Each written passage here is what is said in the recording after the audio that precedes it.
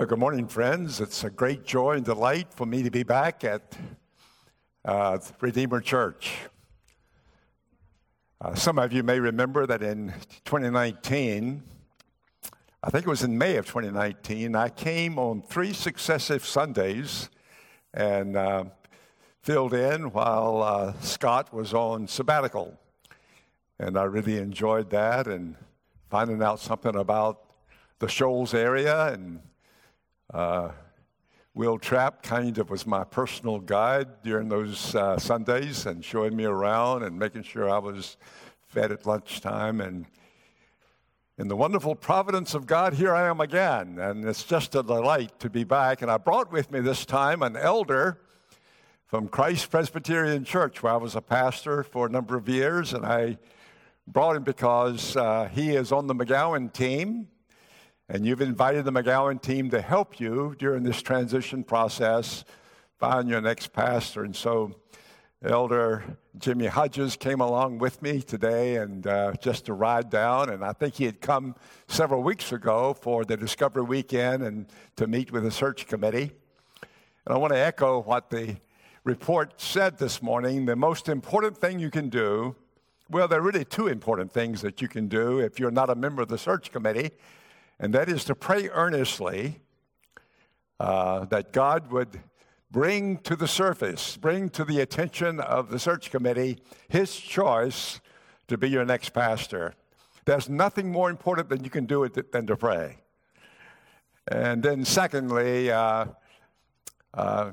leave them alone and don't badger them and try to extract information from them, because they have been trained and urged to keep confidences. And that's very, very important for lots of good reasons. And you just need to trust us on that. But this is an exciting season in the church's life. And I am so pleased that the McGowan team is going to have an opportunity to walk with you through that. And I can assure you that God has equipped that team to be of significant help to you. By the way, I'm still a part of that team in spite of my age, and though I'm not in charge anymore, I'm still a part of the team, and am proud that they would want to continue with my name on the title of the organization. This morning we're going to be looking at Luke chapter 15, and if you have your Bibles, you may want to turn there. Before we read from Luke chapter 15 this morning, I want to say to you that my good friend Tim Keller, who is now with the Lord, spent a lot of time on Luke chapter 15, and particularly the parable of the prodigal son, which is a part of that chapter. And he wrote a book really based on the parable of the prodigal son called The Prodigal God. And I was one of 10,500 people who joined the 3,000 there at St. Patrick's Cathedral back in July to remember Tim and to worship the Lord and celebrate in his life. Tim and I were good friends, and I mention that because I think I have read or listened to everything Tim had to say on the parable of the prodigal son. And if you hear things this morning that sounds like Tim Keller, because you are a person who reads or listens to Tim Keller, I want to settle up front that I'm going to give him credit for anything that sounds like Tim Keller this morning, because from time to time I'll mention him in the message.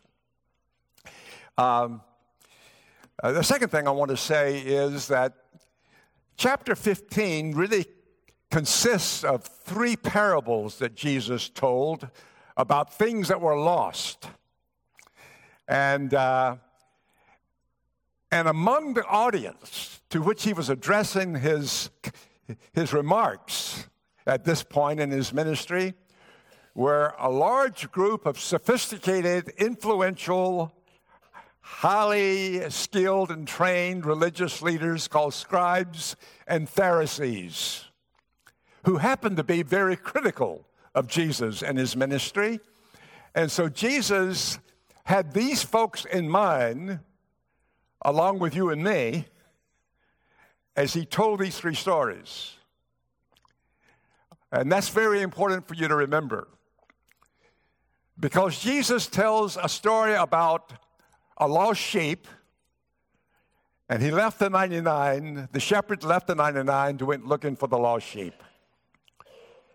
And then he tells also in this chapter a story about a poor lady who had very little money, and she lost a very valuable coin. And she dropped everything and found as much light as she could muster to search for that lost coin, and did not rest until she had found it. And then he tells a story about a wealthy man who had two sons. And one of those sons, the younger one, decided, probably in a very immature, impulsive, irresponsible, disrespectful way, that he was no longer happy at home, and that he liked to be where the lights were bright and the streets were hopping with lots of activity and fun. And so he asked his father to give him his share of the inheritance so that he could leave home. And to our absolute amazement, the father, probably not immediately, but eventually, granted the son's wish. And I can imagine in my own mind, it's certainly not recorded in the text, but I can imagine in my own mind that if he were living today, he would probably go and buy himself a BMW B3, a Z3, and with convertible, probably red. Buy himself a very, very fancy wardrobe and a lot of gold chains. And he would research what life is like in the big city. And finally, one day, pack everything that he had purchased and everything that he owned in that little Z3 with the top down and his shirt unbuttoned, maybe 2 buttons down, so that everybody could see his chains and the hairy chest that he had. And he left home, leaving a cloud of dust behind him, hit the freeway, and was headed to Broadway. And you know the story because it's well known. He got there, probably rented himself a very expensive penthouse because he was wealthy and hung around fancy places. He began to make lots of friends, and they lived the high life for a good long time because the inheritance was pretty large. But he finally ran out of money, and all of a sudden the friends disappeared. And he hit the bottom. He hit the bottom. He was probably deeply involved in the drug culture. He maybe even contracted venereal diseases of some sort. And he wound up washing dishes in some seedy restaurant in New York City. Actually, the text says he was feeding pigs. And he was eating the husk from the corn for his nutriment. And then one day he came to his senses, it says, and he came home. And on the way home, he developed a speech, and he said, I'm going to say to my father, Father, I'm no longer worthy to be your son. Treat me as a hired hand, but I'd like to come back. But I'm not worthy to be called your son. Just treat me as a hired servant, because I've disgraced your name and foolishly wasted the money that you've given to me. Much to his surprise, even before he reached the house, his father raced out of the house, probably because he'd been standing at the window on a daily basis expecting his son to come home, maybe with tears running down his cheeks. And then one day, he notices this boy coming down the lane in rags, gaunt, frail, only skin and bones. But he recognized him as his son, and he rushed out of the house, and he embraced him. And he didn't turn him loose until they had gotten in the house. And when he got in the house, he said to the servants, "This my son who was lost has now come home." And he planned a big party, killed the fatted calf, put a robe on him, a ring on his finger, new shoes on his bare feet. And then we pick up at that point in Luke chapter 15, beginning with verse 25.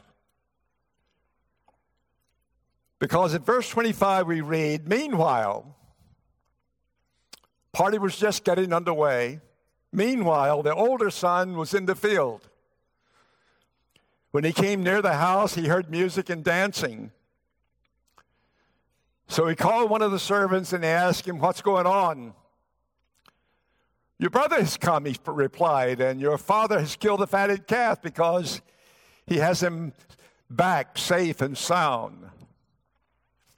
The older brother became angry and refused to go in. So his father went out and pleaded with him.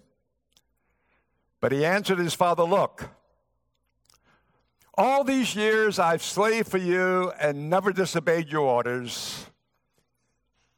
Yet you never gave me even a young goat so that I could celebrate with my friends.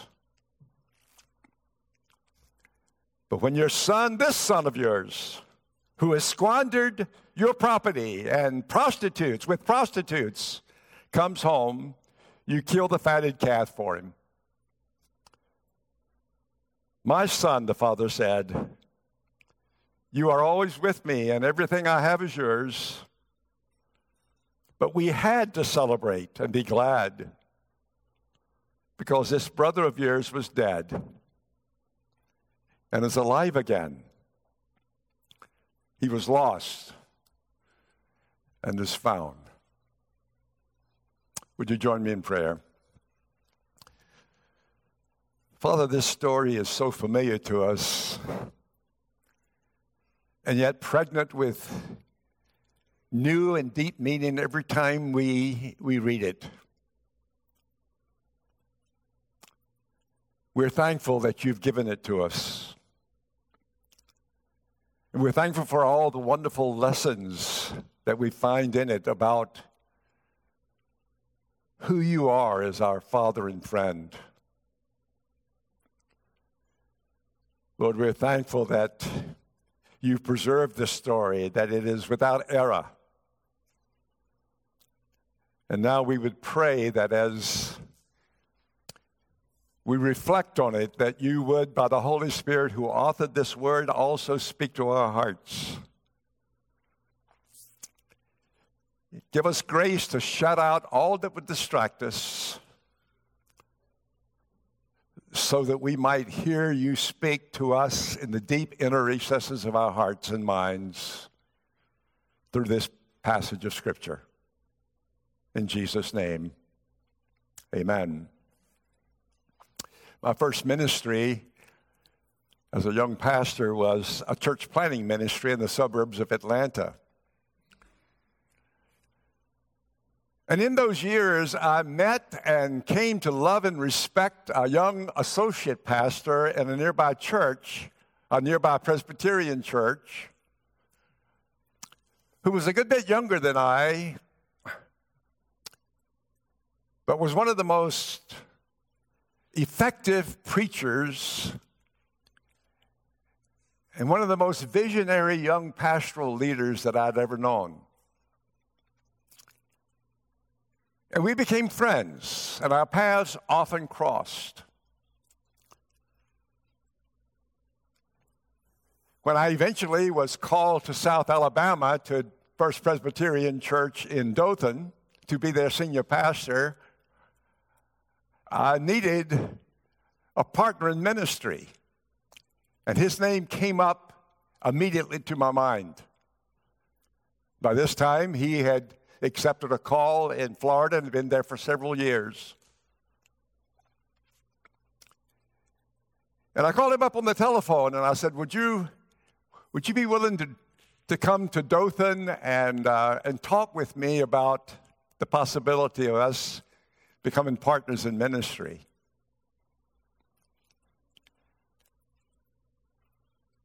And it interested him enough for him to make the trip along with his wife, and we had a wonderful weekend together. And I had great hopes that God might be calling him to Dothan.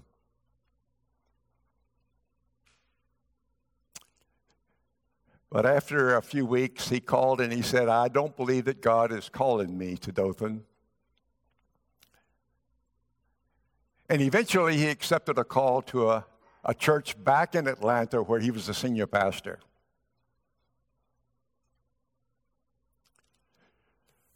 After several years, I got a phone call one day from another friend who told me that ministry that he was now leading in Atlanta had imploded because of marital infidelity on the part of my friend. As a result of his marital infidelity, he had destroyed his own marriage and he had destroyed the marriage of another pastor on his staff.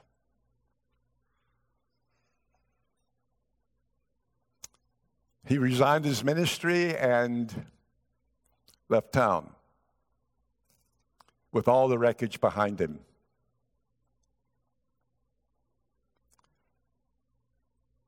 The presbytery did what it had to do. It exercised discipline, but he didn't respond, and ultimately they deposed him officially from the PCA and removed him and his new girlfriend from the privilege of the Lord's Supper. I'll not use his real name. I'll just simply refer to the pastors Joe and the lady that was now his girlfriend and eventually his marriage as Sarah. When I heard the news, my heart sank. I felt a measure of disgust and frankly anger. Because of the reproach that it brought to the Lord Jesus Christ and the work of the gospel, and the hurt that had been inflicted on a wife and a husband and several children.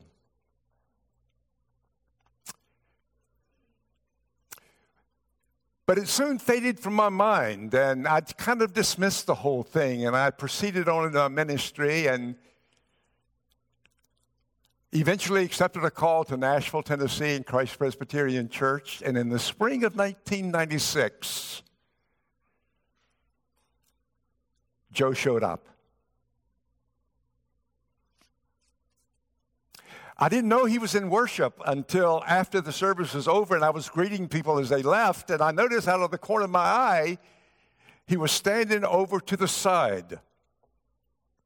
And when everybody had left the building, he approached me and he said, "Do you remember me?" And I said, "Yes, of course I remember you." And he said, "Charles, today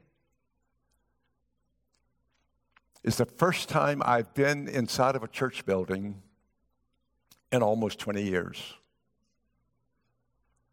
My life is a mess.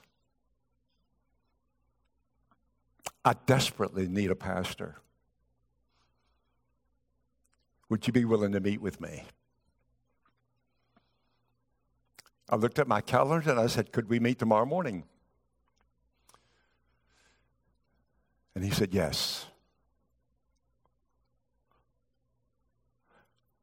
I went home and I had lunch, and then I took my normal Sunday afternoon walk. And as I was walking that Sunday afternoon, I began to reflect on my past knowledge and relationship and my cursory knowledge of what had happened in his life. And I once again became angry and disgusted.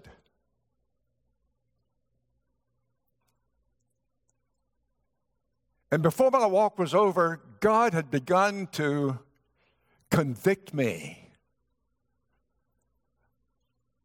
of my condemnation and judgmental spirit. And I knew in my heart of hearts that I was not ready to meet with Joe.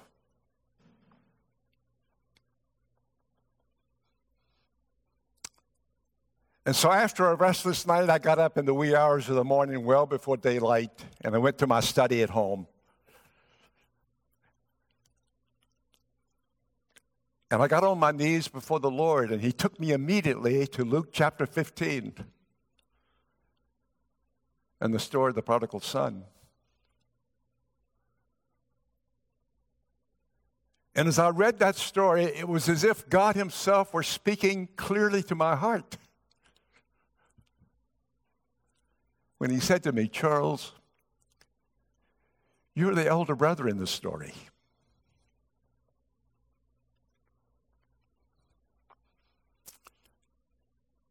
My wayward son has come to his senses, and he's on a journey home. And you're angry and judgmental and critical. And God said to me, at 8 o'clock this morning, I want you to go to him and embrace him and ask him to forgive you for your judgmentalism and show him grace and take his hand and lead him home.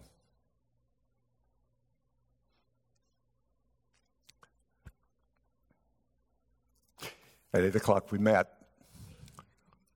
It was a bad choice, but we had chosen to meet at a Shoney's restaurant not too far from where I live in Nashville.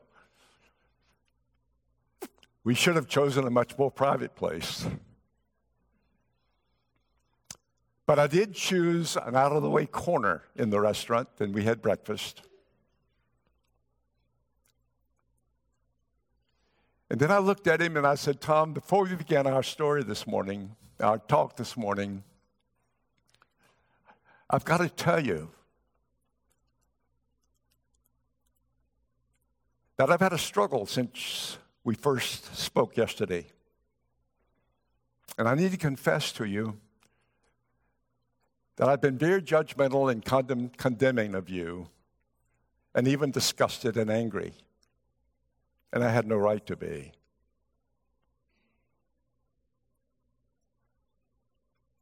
And God has made it clear that I need to ask your forgiveness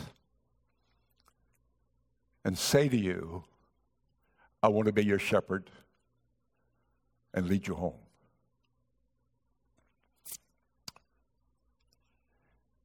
And so I reached across the table and I took his hand and I said, Joe, will you forgive me? And with tears in his eyes, he said, you'll never know what it means to me that you would ask for my forgiveness. I'm the one who needs to ask for forgiveness. And then for a solid hour and a half, he poured out his story to me in all of his ugliness, with tears streaming down his cheeks. And he said, Charles, I've considered suicide on numbers of occasions. I've made such a mess of my life. I've hurt so many people. He says, it's almost as if I have shaken the very gates of hell, and God will not let the doors be opened. And he says, I've got to go home, but I don't know how.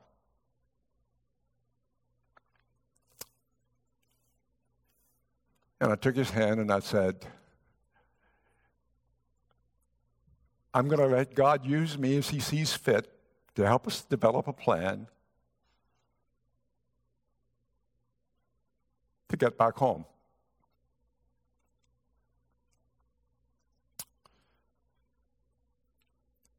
And so this morning, I just want to share with you what God taught me after I discovered that I was the older brother. There may be some prodigal sons in this congregation this morning, but most of us are more apt to be elder brothers. Prodigal sons are getting over last night's party. They're not in church. Elder brothers are apt to be here.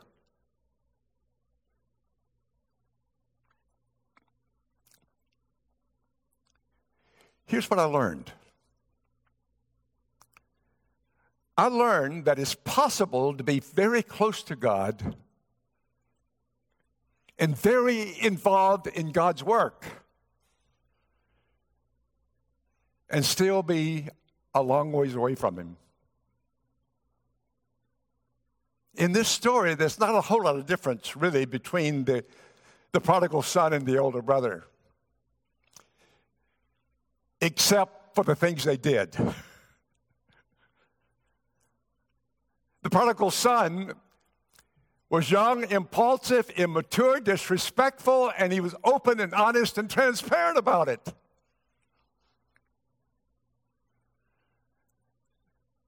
The indications are that the older brother probably didn't like being there,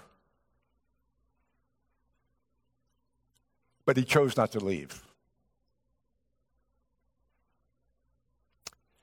The indications are that he didn't have a close relationship to his father, even though they worked shoulder to shoulder there on the estate.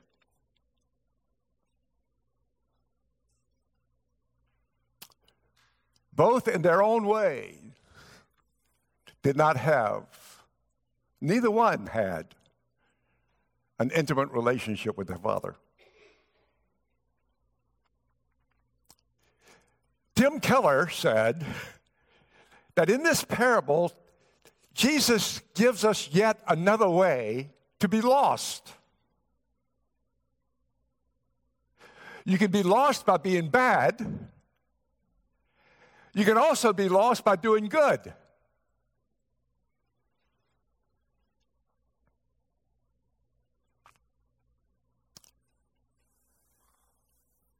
When I was in seminary, I had a classmate who was about 15 years older than I, and I came late to seminary. So he must have been 45 or 50, which today is pretty young for me. But one day we were sitting, and he said, Charles, do you know that I was a member of a church all my life, an elder in the church for 10 years, but I didn't know Jesus.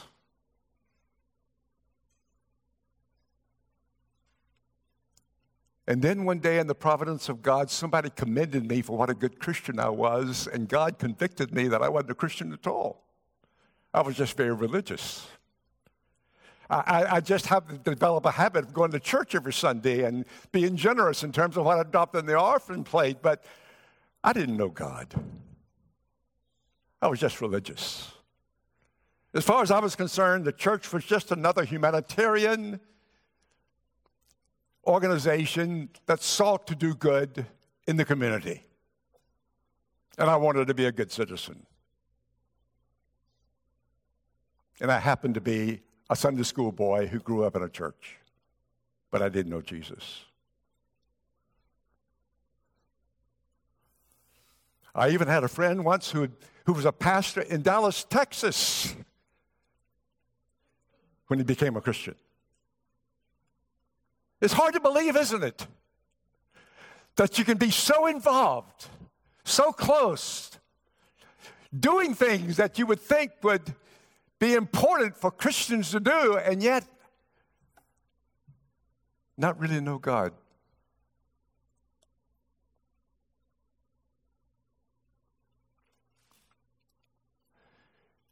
Which leads me to a second thing that I learned in the middle of this.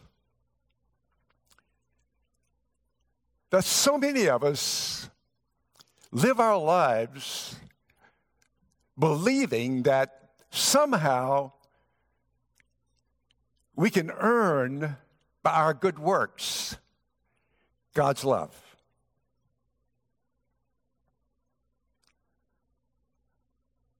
Now, the younger brother, the prodigal, had no problem with that, but the older brother stayed home because he probably yearned for his father's love but didn't feel it. And he worked hard.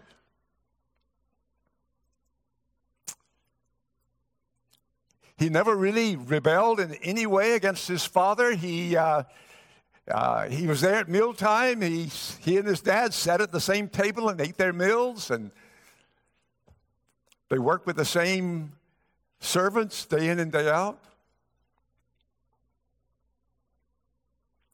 But one day he was in the field and he saw something happening up at the big house.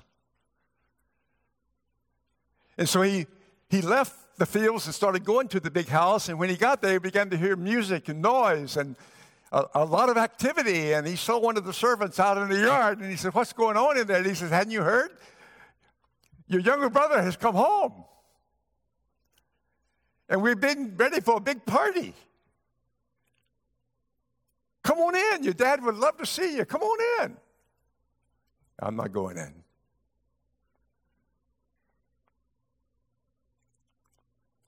So the servant went inside and said, "Your oldest son is outside and he won't come in."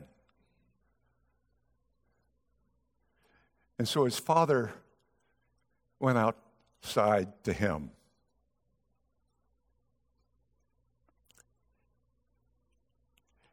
And the son begins the conversation, and this record says he was angry. And he says, "I don't understand. I've slaved for you. I've worked for you. I've never disobeyed you. I've never misused your money, and yet you've never even provided a goat to celebrate me. And now you're celebrating this wayward son of yours who probably is bringing syphilis into the house and all kinds of diseases from the city, who's disgraced your name and wasted the money that you gave him, and you're celebrating him?" And the record says that the father got real close to him and probably put his arm around him and held him tight. And he uses the most tender word that can be found in the Greek language to address his son, teknon, as if to say, "My dear son, don't you know how much I love you and how precious you are to me?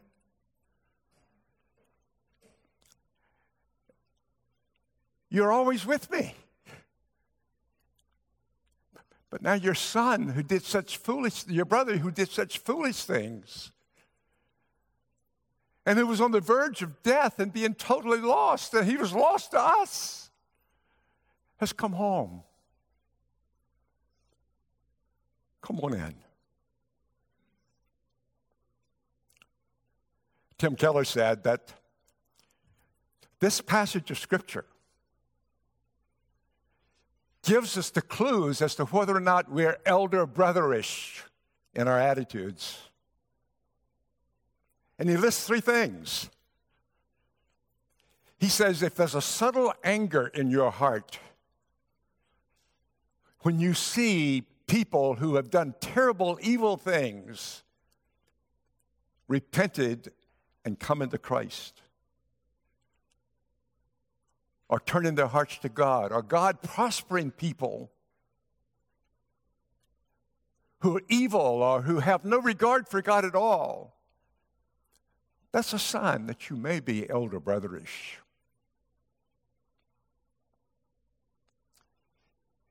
And he said, the second thing is, if you're faithful and regular and generous and being involved in God's work, but it doesn't bring joy to your heart, Tim Keller says, it's duty with no beauty.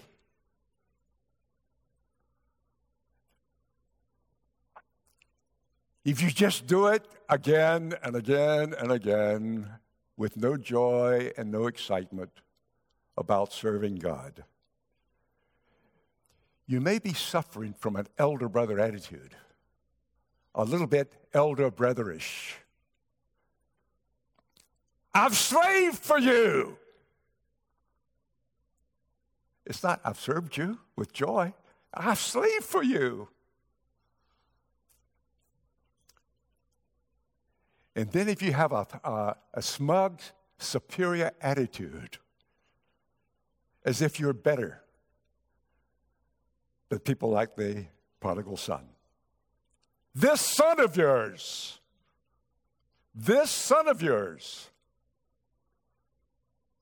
has wasted your money, has brought reproach to your name, as if to say, I'm better than that. That may be a sign that you're elder brotherish, to use a Tim Keller term.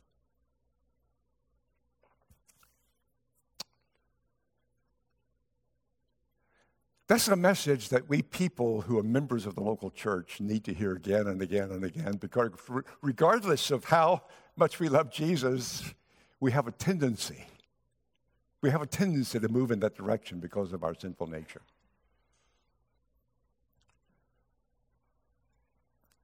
And there are so many people who join a church believing that somehow by joining a church and dropping money in the offering plate and being a part of the ushering team, et cetera, that'll make everything right between you and God, that you are really earning your salvation. And the fact of the matter is, it's all by grace. And here's the last lesson I learned, and it comes right out of the text. God, our Heavenly Father, means for all of His children to join the party. Not just those who've been Christians from a young child and always done everything right and served God with joy, etc., but the people who've made all the wrong choices and all the wrong decisions and made a mess of their life. And here, just a few weeks before they die, they repent of their sins and they turn their heart to Jesus in brokenness. I correspond regularly with a man in one of the prisons in New York State. As a matter of fact, he's the man who shot and killed John Lennon.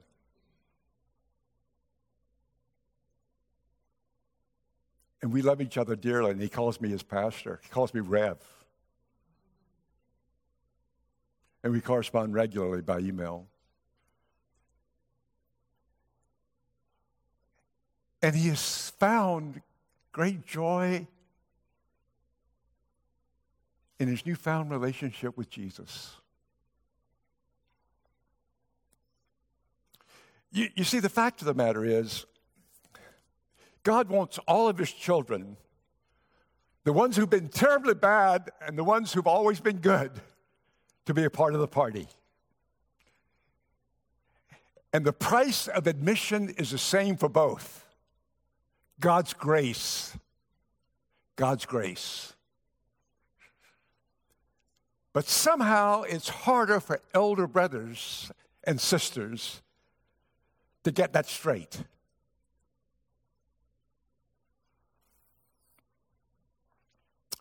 I don't know whether the elder brother ever came in or not. That's not a part of the story. Jesus didn't choose to tell us the outcome of the story. And I think He had a reason in not telling us. because he wants each one of us to evaluate where we are with regard to the family of God. If he didn't go in, he missed a lot. He missed the opportunity to be transformed.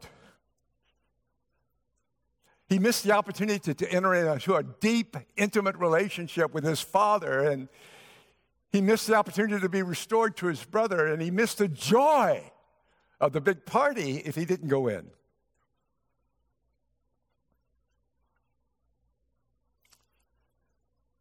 And so it almost took a year, and Joe and Sarah together completed the long list that we developed together of things they needed to do in their journey back home. Lots of heartache, lots of tears, a lot of anger expressed to them. But I tutored them and I said, humble yourself, confess your sin, and beg for forgiveness.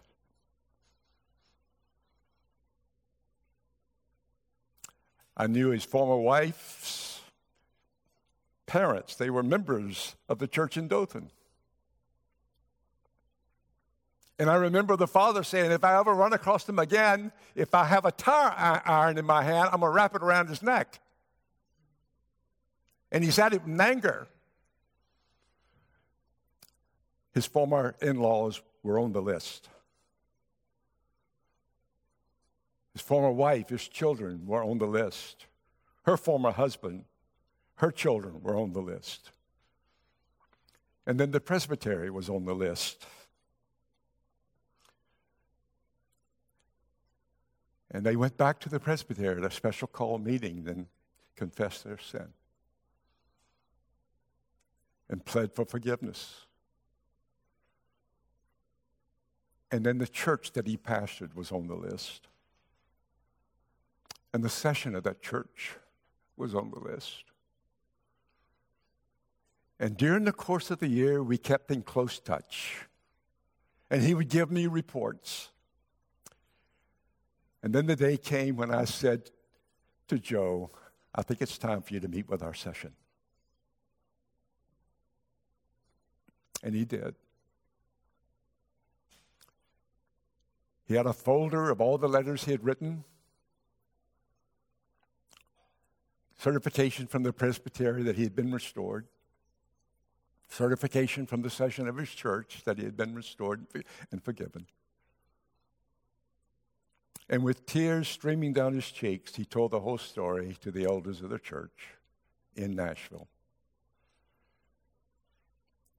And the elders, with shouts of joy and with tears down their eyes, running from their eyes, gathered around him and praised the Lord for his work of grace. And then Joe said, our sin was so public and did such harm to the body of Christ. We think this congregation needs to know the story, and we'd be willing to tell it. And so on the Sunday when they were to officially be introduced to the congregation, I allowed them to tell their story. And then after they told their story, I preached a short sermon, unlike today, on the parable of the prodigal son.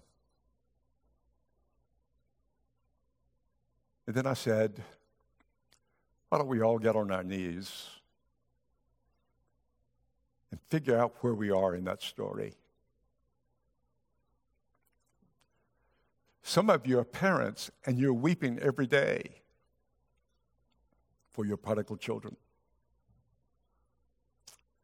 Some of you are prodigals and you're thinking about coming back home. Probably a lot of us are elder brothers or elder brother-ish in our attitudes. Let's talk to God about it.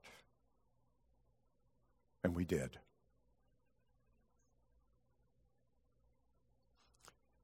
And after we finished praying and had the final benediction, the congregation gathered around them and welcomed them home.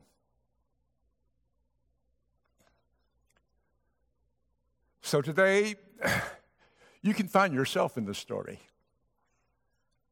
And I want to suggest that's the way to apply this passage of Scripture. Where are you in this story? And wherever you are, it's all about God's grace. It's all about His love, His mercy. It's all about the fact that the people who've done bad and the people who've done good are part of the same family. Some have very checkered, terrible past. Some have very, very clean slates. But we all are dependent on grace. So as you come to the table, thank Him for that. And come clean with God about where you are. Let's pray. Thanks, Father, for this wonderful, wonderful story, which says so simply and yet so powerfully the kind of God you are, a Father who always deals with us lovingly, kindly, and always with grace. Help us, Lord, to be honest with ourselves and honest with you, and gracious in our manner with one another. In Jesus' name, amen.